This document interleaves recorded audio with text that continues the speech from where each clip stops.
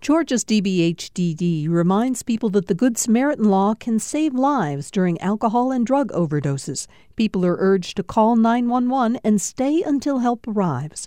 More information at opioidresponse.info.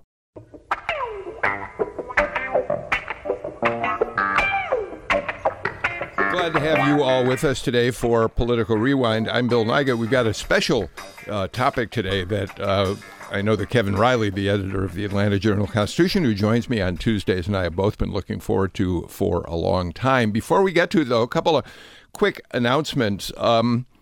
First of all, I want to give a shout out to the Daily Tribune News of Cartersville, which this morning published just a terrific article about our trip up that way. On June 3rd, we're going to be doing a remote out of the Grand Theater in downtown Cartersville. 7 o'clock that evening, Monday, June 3rd, we'll record a Political Rewind that'll air the next day. But what's most important about it is that this is going to be a town meeting. Your opportunity to share with us your thoughts about things like the abortion bill, things like what you want to see happen with Medicaid expansion in this state. How are you feeling about the re-election campaign of Donald Trump coming up pretty soon? How's Brian Kemp doing as governor? We want to hear your thoughts on those and many other issues. So I hope you'll come up there Monday, June 3rd, 7 p.m., Grand Theater in Cartersville. And I got a note from somebody in Rome the other day saying, well, gee, we'd like to be able to participate in the show too. Well, you're not that far down the road in Rome. You can drive over and join us at the Grand Theater. Just go to the Political Rewind website, politicalrewind.org. There's a link there where you can sign up to get a free ticket. We ask you to do that just to make sure that we have enough seats for everybody. And I'll talk about it a few more times before then.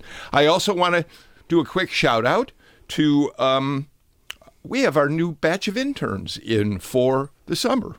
Carly Browder from Georgia State is there in the control room, giving a wave back over into the studio. And Ivan Lichtenstein from Georgia State, who has just graduated, is with us as well today. So thank you two for being here. We've got yet another intern who we'll introduce you to later in the week when he comes on in. All right. All that said, let's get down to our show today. If you heard the introduction, you heard me say that we're talking today about Grady Hospital specifically, but also Grady Hospital as the largest public nonprofit health facility in the state, one of the biggest in the country, and how they're dealing with issues of insurance, of Medicare, Medicaid, and actually how that relates to the whole healthcare ecosystem in the state of Georgia. As I said, Kevin Riley is here with us today. Kevin, you basically produced this show. You brought everybody together. Well, I'm really looking forward to it. And, the folks we have here from Grady we went right to the top. So why don't you go ahead and introduce you better handle that. I'm John Halpert, the CEO of Grady Hospital. You've been there about 7+ years. Is that right? 7.5 years. I want to, if I can find it here, and I apologize for going through my notes. You were named just recently. I think this is within the last month or so, right? Correct. The CEO Forum, which I assume is part of Forbes magazine. Correct. Selected the Grady Health System as one. It's selected you as one of the top 10 CEOs transforming healthcare in America. Here's what they said: Grady Health System. For as an exclusive winner in the category of urban hospitals. Already one of the nation's top trauma and stroke centers, Grady is transforming how it delivers care to vulnerable populations while continuing to excel in clinical innovations with unprecedented philanthropic support. We can talk a little about that during the show. Grady demonstrates what safety net providers can achieve when a community comes together. You're quoted as saying, Grady has differentiated itself among safety nets. We've created some marquee clinical services of excellence in stroke, neuroscience care, burn care, trauma care, cardiac care, and more. And a lot of that helps you ground the work you do in the indigent community. It gives you the resources to do more. Fair enough? Absolutely. All right, and we'll talk about all that in a few minutes. And next to you is Matthew Hicks. You're the Senior Vice President for Policy. Have I got that title correct? That's correct. All right. Thank you for being here. And we're joined by the AJC's health reporter, Ariel Hart, who we read frequently talking about health issues. Hi, Ariel. Thank you for coming in. Thanks for having me. Sure. All right. Let me start, and then you all jump in. Before we talk specifically about Grady, John, can you give us a sense of the landscape of where we stand in Georgia in relation particularly to the needs of underserved communities? I'd be glad to. As you're well aware, many states across the country have seized the opportunity to either fully expand their Medicaid programs and or utilized Medicaid waiver programs to secure additional federal funding to help provide care for the uninsured. We have not yet done that in Georgia, but we took a giant step forward in this last legislative session. The governor led the effort and really pushed forward getting the permission for the Department of Community Health to go down that road. And so, as such, we have been behind the curve. There are public health issues that come about because we have so many uninsured patients and because they don't have proper access to care. We see a higher incidence of chronic disease with diabetes, congestive heart failure, hypertension, both a byproduct of being uninsured and also a byproduct of kind of the Southern health epidemic. So what does that mean to you, the Southern health epidemic? Well, to me, it's the Southeast United States. Yeah. Several states in the Southeast United States have much higher than normal incidence of diabetes. Georgia has a high level of maternal mortality, infant mortality, and so some of those key indicators of health status that you look for when you're looking at either a national or a local level, we have room for improvement. Yeah.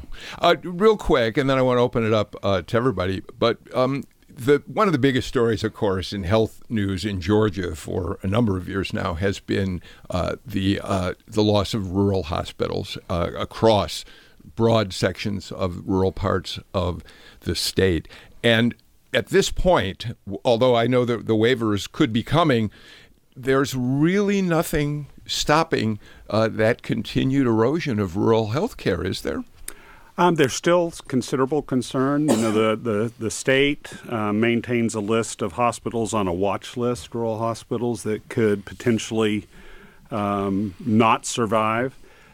There was action taken, of course, with the tax credit program that has benefited a number of rural hospitals. Folks in those communities have taken advantage of those tax credits, and I've heard of several where that's made a difference. Personally, I feel that the biggest game changer would be if those communities that treat a high number of uninsured patients were able to take advantage of a statewide waiver program. John, while we're on the rural hospital issue, and I know we're going to really spend a lot more time on the specifics of Grady and what happens in a place like Metro Atlanta, just for people who are listening, explain why it happens. I mean, when a rural hospital goes under, what is it that goes on? Well, when a rural hospital goes under, the number one impact is employment in that community. Most often, they are the number one or number two employer in the community. Depending on how large of an organization and the breadth of service, then the travel distance for those citizens to receive that care could be significant. I think in Georgia, and Matt can chime in on this, because we are fairly populated. It's not the same as if we were in Montana and people would have to travel 300 miles to the next hospital. But it can become a big inconvenience or even a concern about access to life-saving care or the next care point. Matt, you want to weigh in? One of the things that is exciting that the state has done around the rural hospital situation is it created a Rural Hospital Stabilization Committee, and for the last 3 years, the legislature has appropriated $3 million for a grant program to help rural hospitals do innovative projects to look at how can they transform care and maintain a market share or differentiate themselves and improve the quality of care that they've done. So that's interesting because, Ariel, when I hear, as an outsider to this world, when I hear about the incentives for, tax credits and that sort of thing, I hear a different story about how effective it's been. These programs have been in keeping rural hospital doors open. I mean, it depends on how you look at it. So if you've got a hospital that's got 3 days cash on hand and they get a grant from the tax credit fund, that's a game changer for the moment. Sure. And they're grateful for it, and all of the people in there that they serve are grateful for it. On the other hand, we're in flush times. Is that fund going to be the same when we have our next recession? It's not a constant stream of money. It's also not big enough to serve all the people that need to be served. And you look at the type of care that rural hospitals give right now, and it's also very kind of parachuting in for the big momentary problem. It's not treating the kinds of long-term issues that Mr. Hopper was talking about. Yeah.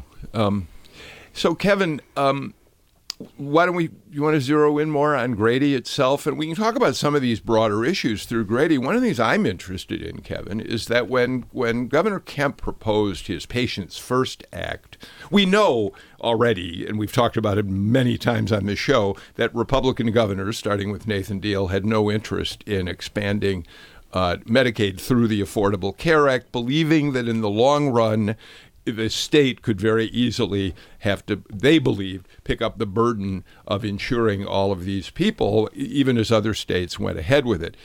So when Governor Kemp said that he would be interested, as he did out on the campaign trail, in the possibility of waivers, a limited expansion of Medicaid, I was interested in the fact that John Haupert was one of the people who jumped up and said, good for him. I would have expected the CEO of Grady to say, I want a full-throated expansion of Medicaid. Right. Well, I think we're going to get John. I know that he's a wise man, and he'll be careful about us dragging him into difficult political discussion. But well, that's not political. But right, John, I mean, part of it was, having talked to you in the past, was leaders of hospital systems, particularly a hospital system like Grady, which is the large public hospital, just sort of wanted to know if you could political leaders could tell you what rules they wanted you to play by, you could go figure something out, right? I mean, well, that's a big part of it, and the political reality is a big part of any discussion along whether it's a full-blown Medicaid expansion or a waiver program, and there's really two prongs to that, from our opinion. A waiver program can accomplish significant reforms in the way care is delivered and help reduce the cost of care. When the Affordable Care Act was first introduced, it was really intended to be step one of several. But with the change in administration, the following steps didn't occur. And so the first step of the Affordable Care Act was to get people access through the use of the existing Medicaid programs. Step two would have been then the federal government helping drive with the state governments improvements in outcomes for patients, improvements in quality of care, and reducing cost. And Matt and I, since we've been working together, have been of a like mind that we really want to focus Grady in this case on how we can better care for the patients we serve by maintaining or improving health, catching chronic disease earlier, while at the same time, by doing so, reducing their overall cost of care. And so, we caught a little flack here and there because we didn't charge the hill and say we think full-blown expansion is it or nothing else, because nothing else, what waivers will produce is going to be a whole lot better than nothing else. Look, I had my tongue in my cheek a little on that, but because of course you were not alone. You had many other nonprofit health leaders who also stepped up and applauded the governor for at least taking this first step. Mm-hmm. So I don't want to. I don't want to mislead our listeners. This is the beginning of something, but it is interesting. I went back. I found an article from 2013 when the Affordable Care Act was first going into effect. And you say in that piece, this week marks the most historic moment for our healthcare systems since Congress passed Medicare. in the Social Security amendments of 1965. You go on to talk about consumers can now shop in open markets. But you also make the point in this piece, which was in Atlanta Magazine, that when Georgia did not expand Medicaid under ACA, it meant that some of the money that you were receiving was now going to go, federal money, now going to go to other states which did do the full expansion. Is that still an issue? Has that been tinkered with, changed in any way? So much changed after the Supreme Court decision around mandatory expansion versus not. And so it really became from the ACA dollars that were available, those remained available to each state. What we were concerned about at that time was the number of Medicaid supplemental payment programs that we do benefit from, and would those funds begin to decline. Actually, the ACA built in a timeline for that to happen. Fortunately, we've been effective at the federal level with getting those cuts delayed. And so that looms on the horizon for Grady, that could happen. What would be an example of the kind of program? Because some of that has to do with like children and their health care. Well, exactly. So for us, the biggest one is the Medicaid Disproportionate Share Program, which provides additional payment to hospitals that provide high levels of Medicaid and unfunded care. And if you take all of the components of that, and I'll look at Matt here, but if you take every component of that program, that's about $130 million a year to Grady. Mm-hmm. Is that right, Matt? And if that were to begin declining over time, it would be a serious problem. Yeah, it's actually about a net of $80 million a year to us. But the state of Georgia receives $441 million in this disproportionate share hospital funding. It goes to over 100 hospitals to support the care that they provide to the uninsured, predominantly. And it's scheduled beginning this year, starting in October, to be cut by 35%. And then next year, by 70% of those funds will disappear. And Ariel, that was already a political football a year or so ago. Yeah, exactly. When the federal government, when the Trump administration, Congress couldn't come to terms on the budget. And in fact, I was talking to these guys, and the number's been shifting around. At that time, it was $150 million a year. I think to Grady, right? That y'all were concerned about. But all of these programs, just in general, are in tough shape when we're running such massive federal deficits. And then you run into the kind of inability at the congressional level to manage their way out of a paper bag. And hospitals all the way from a big place like Grady down to a little federally qualified health care clinic in rural Georgia are wondering where the next paycheck is going to come from. Yeah. Let's talk about Grady's burden in terms of disproportionate share. I think I'm correct, Matt. You're the numbers guy. Matt, if you're not watching us on Facebook Live, you should see that Matt is sitting here, as any policy guy should, with a legal pad and a pen, and he's putting numbers down. So, Matt, I'll ask you this question. 30% of your patients are essentially indigent. Is that correct? That's right. 30% are uninsured. Uninsured. I'm sorry. So let's take that a little further. I mean, you are in some ways typical, in some ways not typical of the big public safety net hospital in a community of this size. Is 30% typical of peer hospitals around the country? Are you higher, lower? Is Atlanta unique in any way? If you just look at Georgia hospitals, we're 3 times more than the next hospital. Wow. In terms of uninsured. And part of that's who you are, where you are, what you do, and then obviously the volume of people in Metro Atlanta, right? That's right. Yeah, and it's our mission. Our mission when we were created was to serve the underserved in Atlanta and the metro area, and that's what we've grown to do. Those numbers have changed over the last 7 years, and I think this is part of a success story. Back in 2011, that figure was closer to 42% uninsured, and we've done a number of things to help our patients achieve coverage if they were eligible for coverage, but 30% is our going rate. When you say help patients achieve coverage, I think I know what you mean, but explain that a little bit. So if if a patient showed up at Grady and is eligible for any other program, whether it's Medicaid, perhaps it's veterans benefits, it's some type of other coverage, we will work with that patient to help them apply for those benefits and receive them. So, John, I saw you in a video when I was researching Grady, point out to a group of, I think, business folks that when people who are uninsured and need help at Grady, they come into the hospital and immediately go to the most expensive place in the hospital to get care, by which you're talking about the emergency room, right? That's right. Talk about that.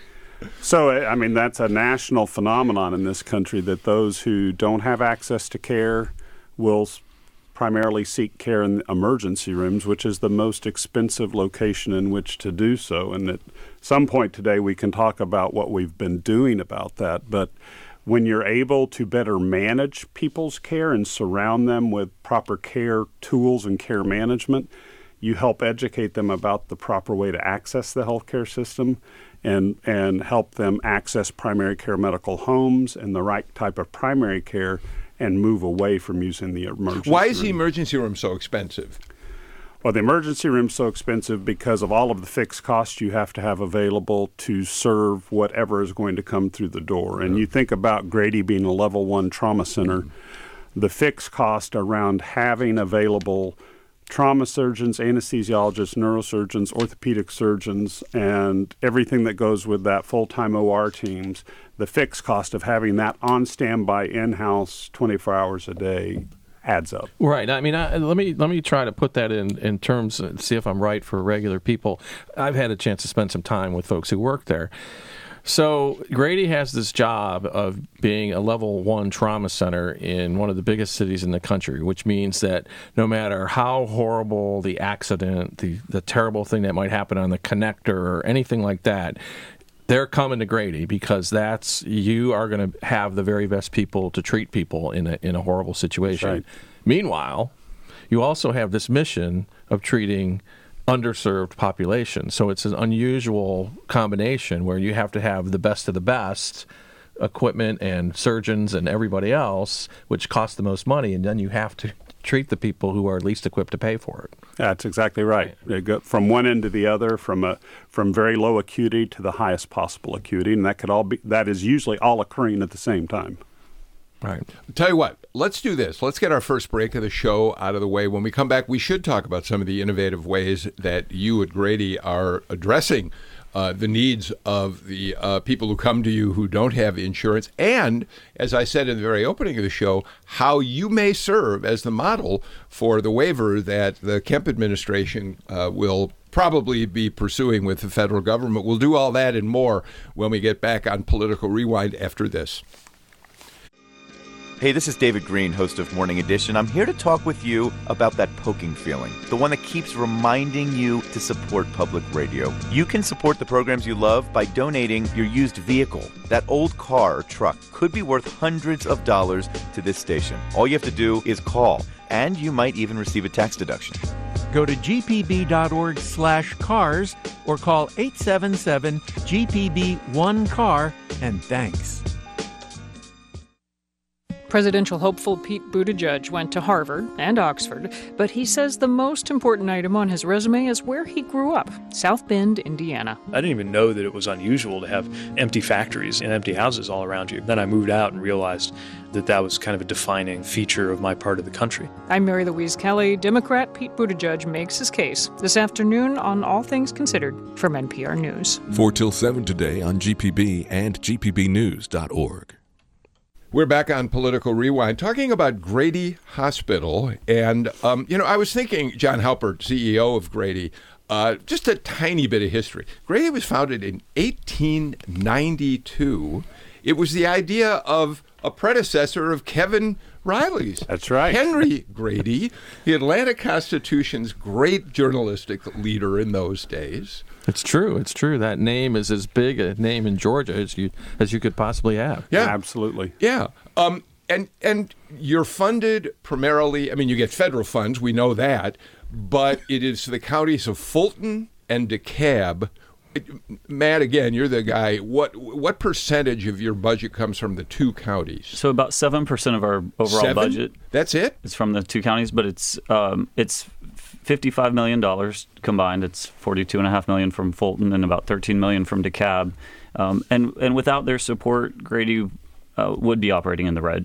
We have to have the county support to fund that 30% uninsured population. But that doesn't mean only people from Fulton and DeKalb can use the hospital, right? I mean, that's right. We see Georgians from every single county in the state each year. And it's part of the breadth of the services that Grady provides. A lot of people don't know that Grady operates the Georgia Poison Center. So if you call Georgia Poison Control, you're actually calling an office at Grady and working with the toxicologists that we have on staff. Ariel, off and on over the years, there's been an effort to get the state to pick up some of the burden of funding Grady Hospital. It's not a popular measure down at the Capitol, never has been. It feels to me like it's kind of evaporated. It isn't even talked much about anymore, is it? There's not a lot of conversation about that these days. I think it's a little bit like MARTA, that it's a service that helps the entire state. By making sure that we're a state that can attract business and that takes care of its own, but it's also located where it's located, and everybody's got their own problems. Okay, so when I think about Grady of, say, 15 years ago, 20 years ago, and more recently, really, I said at the very start of the show, there were a lot of problems. You were having trouble. Governments were being more and more difficult in terms of wanting to give you money to operate, right? Your budget you were straining at the seams. You were dealing with more and more uninsured patients. The reputation of the hospital was not very good, maybe for the wrong reasons. Mm-hmm. But it used to be, people would say, if you got a gunshot wound, go to Grady, otherwise don't. And John, a remarkable thing happened. It's probably one of the most important civic accomplishments I think we can point to in a recent Atlanta history. A number of strong business leaders, Pete Carell, I think, being the head of that entire effort, came together and said, we cannot allow Grady Hospital to fail. And that began this public-private partnership that has served you well to this day, yes? Yes, absolutely. I think the most important thing that happened to Grady is that someone like Pete Carell stood up and said, we can't lose this important public asset. This is way too important to the city of Atlanta and the region. And he actually dived into the middle of it and took a deep look and said, with some of his buddies, and said, we've got to take this on. It's way too important. And that, as you know, and you all know around this table, began a pretty intense year-long process of negotiating the privatization of Grady from a publicly run hospital to a private. And as Pete oftentimes says, they got a hold of it, but they weren't 100% sure what the problem was, right? And so then began the diagnostic of figuring out why it wasn't functioning the way it needed to. Ariel, was that I saw it as a remarkable transformation, but I was not a reporter as you were watching it closely. Yeah, and the AJC did a lot of work at that time looking at the situation of Grady and the battle to take it over. It was a battle. Wasn't easy. And there were arguments on both sides. I think there was a lot of fear on the part of local leaders in Fulton and DeKalb that it would not continue to serve its mission after it's taken over. Also, we have to remember it's not a private hospital. It's still run under a public authority. But my understanding is that some of the people who are the most concerned are now on board and helping you and on your board. John, you're nodding. Oh, absolutely. I was sitting here thinking I spent last Friday night at an event celebrating the 35th anniversary of Tim McDonald's leadership at his church. And, of course, Tim was one that was at the table early on with the Concerned Black Clergy expressing concern. But over that year, he and Pete Carell got to know each other, actually talked to each other, and eventually, as you said, Ariel, they all came together and agreed it was the right path forward. So, Kevin, one of the things that you and I talked about when we talked about this show was this remarkable pilot project that they've now instituted at Grady that could be the model for how the Medicaid waivers unfold in Georgia. But you made a good point during the break, and Ariel, you weighed in on this too. We talked about waivers a lot on Political Rewind. I'm not sure people really in our listening audience know any more than I necessarily did a few months ago exactly what a waiver means. Yeah, well, Ariel is our expert in the newsroom, so I know she can explain it. Between the folks we have at this table, we should be able to explain this, right? Yeah, so a waiver is a waiver to the Medicaid program. This particular waiver is. And so if you just did Medicaid, if you just expanded Medicaid, what you would do is put a Medicaid card in the hand of every poor person, and then the federal government, along with the state government, would agree without a limit to pay for any legitimate medical expense that those people had. And what a waiver is when a state, in this case a conservative state, comes along and says, we just don't want to go that far. We don't want to turn on the spigot that way. And so they ask the federal government we want some Medicaid money, and we want to have that Medicaid money treat some of our people, but we want you to waive those standard Medicaid requirements. We don't want to do X, or we don't want to do Y. One waiver proposal, an attempt so far in some other states, is to say, we want you to waive the requirement that we just give out health care for any service to any person by imposing a work requirement, saying that you can't get Medicaid if you're not working or engaged in the community somehow. In this case, what the state is going to do is unknown. We don't know. We know that Governor Kemp has mentioned only one thing, Grady, and that's I've been following him around throughout the legislative session, asking again and again, what you going to do? And he's pretty good at evading the specifics of that question, but the one thing he mentions is Grady, and I'm not sure that he's saying that's what we're going to do. I think what he's saying is that is an example of something that we could do that makes sense. So Ariel, let me follow up with you though, and we'll get into the Grady thing, but as the law was written, as the process works, right? The governor right now is accepting applications from consultants. From consultants, that's right. And then those consultants, if they are accepted, get to propose the idea that they have. And there are some limits that are built into the law as it was passed. And the biggest one is there is no way that Georgia can legally ask for full expansion. We can only do it for people who are at a lower level of poverty, not all the way to the normal expansion. It's 100% as opposed to a poverty that's opposed 138. to 138%. I guess we can ask the guys from Grady. Did we get all that right? Because Ariel spends an awful lot of time reporting on this stuff, and I never read her stuff and find out that she's made a mistake. So I bet you didn't make one. I thought there. You started to say you never read her stuff. Nice. Thank God you concluded that sentence differently. In fact, I have it with me right here for those of you watching on Facebook. So, but that is correct. Anything we need to clarify? No, that's all accurate. And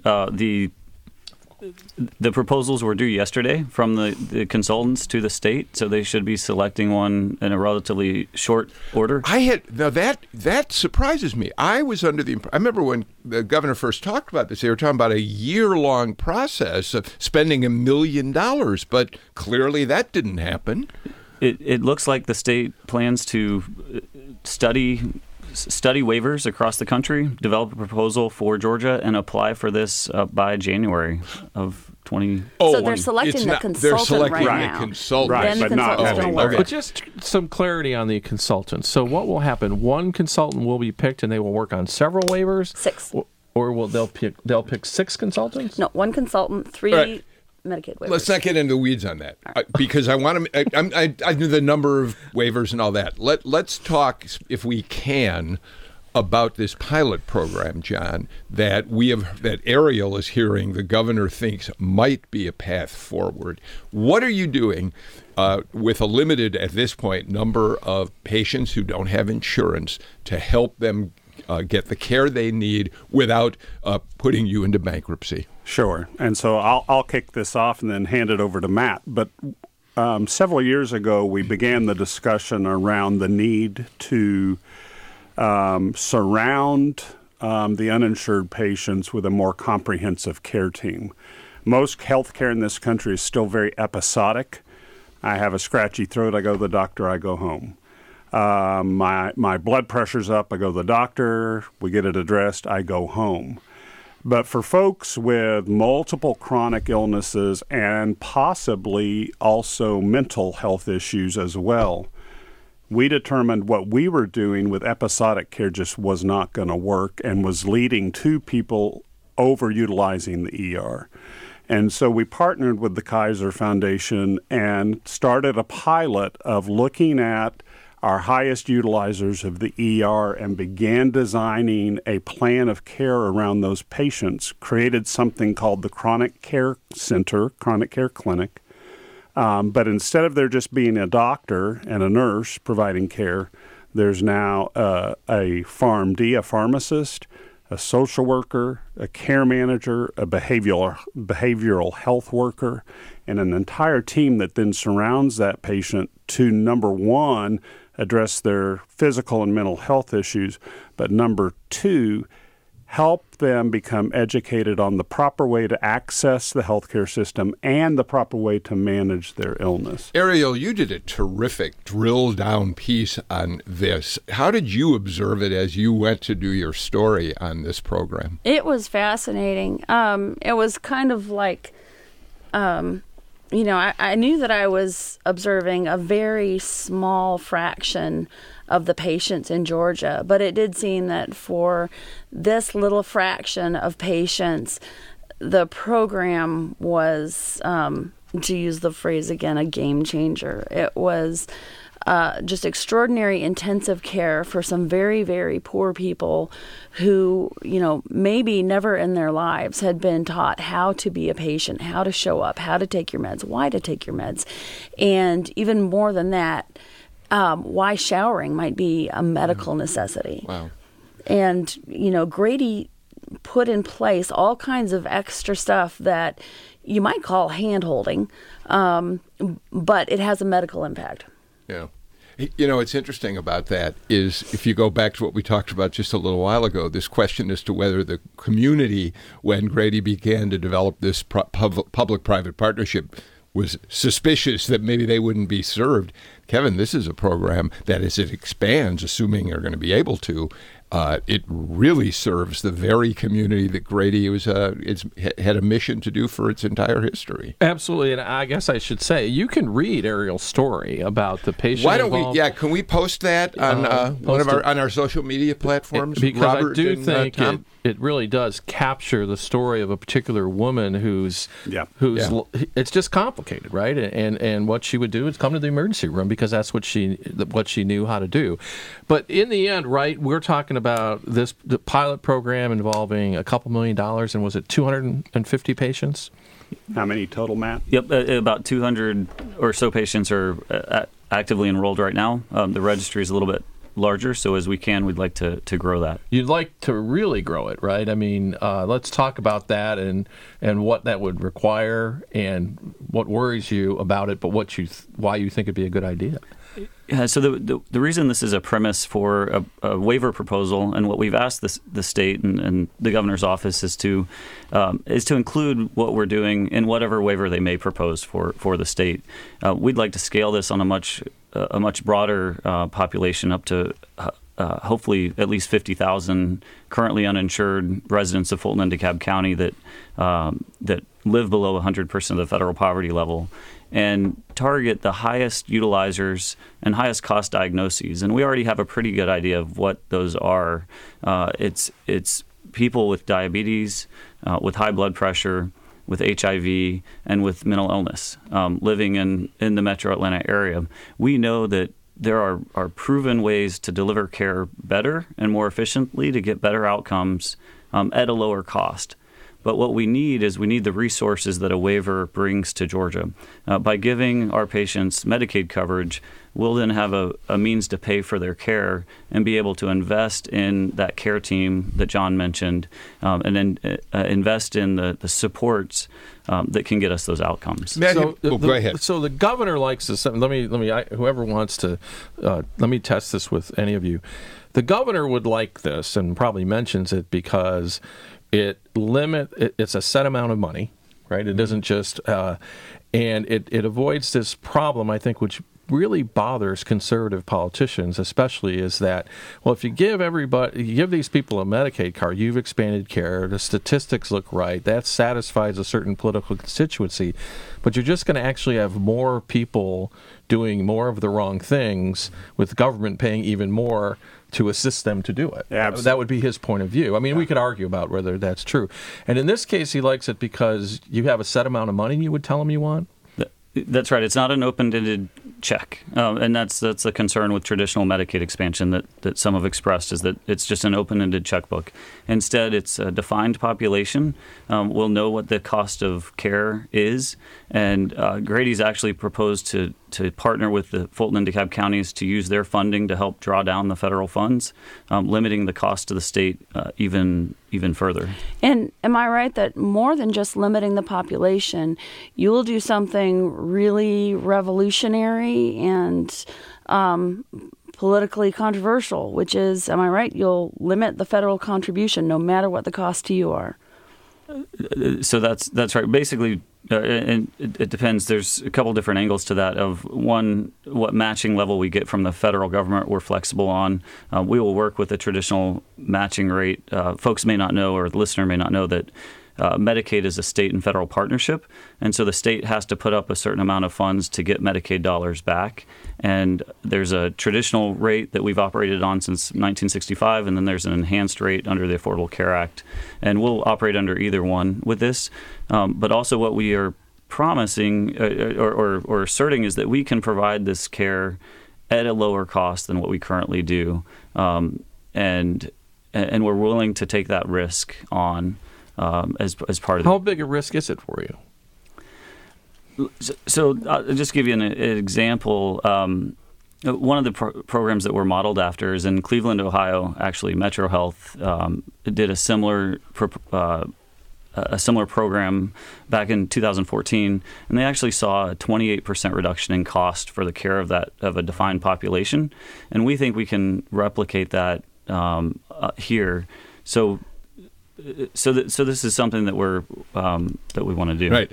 I got to jump in because we got to get to our final break of the show. I want to do one sentence, or not one sentence. That's not fair, John.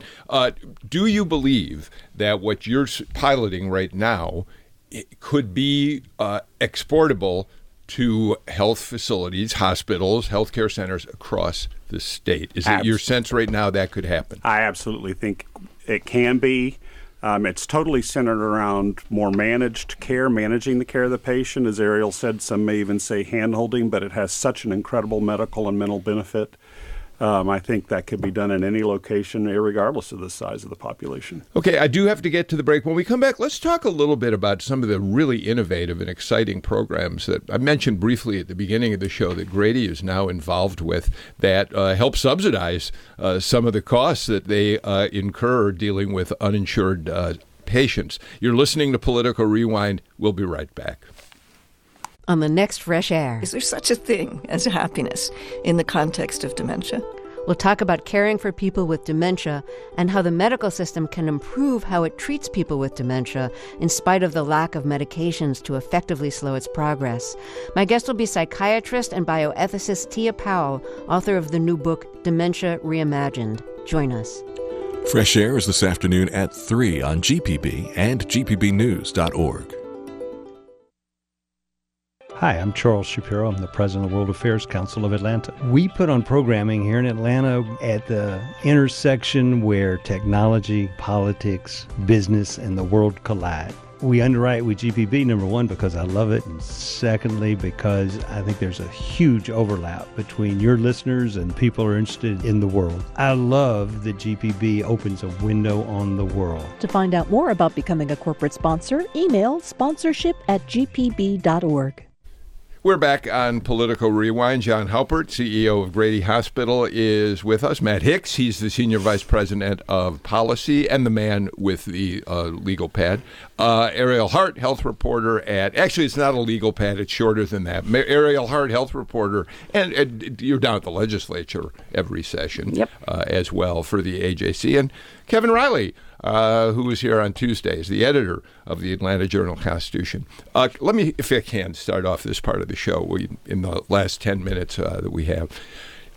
John, I told you before that I happen to know Dr. Michael Frankel, who has been for years said to Grady, I think we could become one of the most innovative and advanced centers in the country for treating stroke patients. For a while, it was hard for him to get that point across. You understood what he wanted to do. And now, thanks to Frankel's work, but also thanks to Bernie Marcus, absolutely, you have now a premier program nationally for treating strokes. Yeah, it's a pretty amazing story that you think 9 years ago, the program didn't exist at all. Mike Frankel, who is a vascular neurologist, had this vision of building what we call a thrombolytic stroke treatment center, unrivaled by others. And thrombolytic strokes are the ones that are caused by clots, not by vessels that actually bleed. And over time, Bernie Marcus early on was very interested in the research that was being done and the outcomes that could be achieved. And so fast forward to today, last week we performed our 5,000th stroke assessment and are now the largest thrombolytic stroke treatment center in the world. Matt, what does that mean in terms of the budget and offsetting costs? So one of the things it has done is attracts it diversifies our payer mix. Right.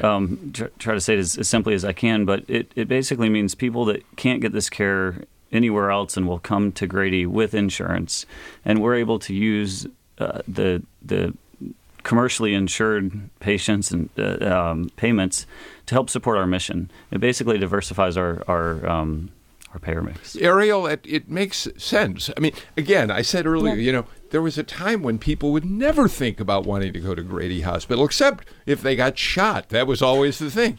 Oh, you got a gunshot wound, get to the Grady emergency room. So this is another kind of example. Now, there are many hospitals who don't have a benefactor like a Bernie Marcus who can give them $20 million+ for this. But it is an innovative way to try to, again, accomplish that mission of serving the uninsured, too. Very much so. And I will say every hospital with a leader whose brain is turned on is desperately trying to figure out, what can I do that's unique, that will make my paying patients choose, the people who have money and time to go where they want to go, that will make them choose to come here. And, one of the things we haven't talked about when we talk about payer mix, that's a technical term that basically means, what percentage of your patients have no insurance, or the Golden Child commercial insurance, or one of the things we haven't talked about is Medicaid and Medicare. A lot better than being uninsured, but it's not as good as having regular insurance, what we think of as regular insurance. It does not pay the bills. The other thing I was going to ask you about, John, is the stroke center is one example of this, but this was part of some difficult strategic decisions Grady had to make. In other words, there are lucrative kind of healthcare practices where competition is intense, and then there are. So talk about that. I mean, how did you decide which things you were going to go after? So after this turnaround had begun, one of the things that became evident was that Grady was very much a medical hospital, meaning other than the existing trauma and burn program, it was mainly heavy chronic disease medical conditions, diabetes, hypertension, COPD. And in the world of reimbursement for services, those are the lower reimbursed services. The higher reimbursed services are surgical related, and Grady had not developed much of a surgical practice. We began to make significant investments in key surgical areas, expansion of trauma surgery, orthopedic surgery, surgical oncology, urology, ophthalmology.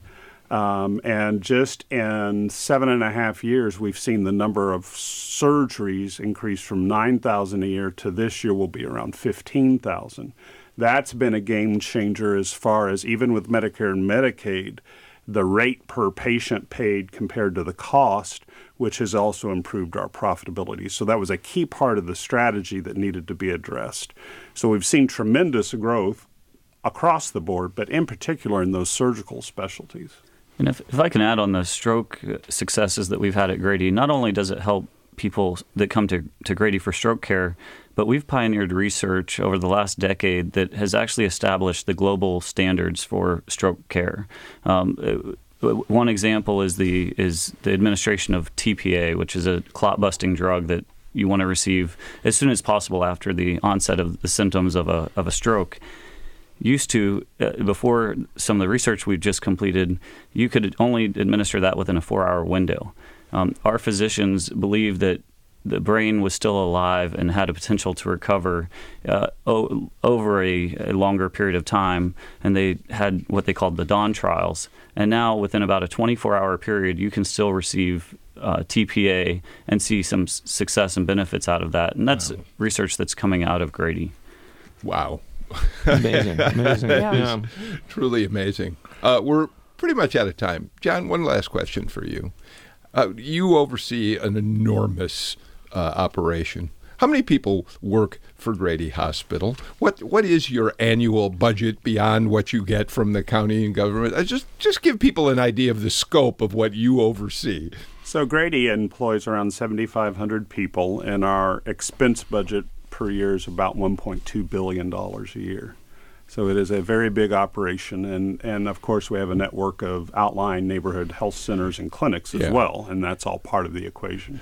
So, all right, this has been, for me, we've gotten some great responses on Twitter and on our Facebook page. One of our frequent followers on Twitter said, I like these shows, these wonky shows where people talk about issues more than the punditry. So thank you, wonks, for You're so welcome. being here. That is meant as today. a compliment, right? right? It is a compliment. I'm perfectly fine with that. And they're not talking about me anyway. They're talking about all of you. Thank you so much for being here for this conversation today, Matt Hicks and John Haupert and Ariel Hart. Come back and talk to us about healthcare as you cover your beat in the time ahead, the months and years ahead. The last thing I'll say about Grady, Kevin Riley, is you know this. Journalists a lot of times say, oh, man, if you really want to see something spectacular, and I know Ariel's done it, you need to go get, them to let you cover the emergency room on a Saturday night because they do such remarkable work. I get that. But as I told John and Matt before the show and on the air, when I think of wanting to go to Grady, I remember the days that I used to go down, haven't done it lately, and sat with the incredible infants in their neonatal care unit, these tiny little babies who they are trying to make sure stay alive and have full lives ahead. That is something to see at Grady that tells you the best about what we have in Atlanta. So thank you all for the show today. We'll see you all back here tomorrow. We're going to go back to, talking like politics on Political Rewind. See you too. Great. Cool. Yeah.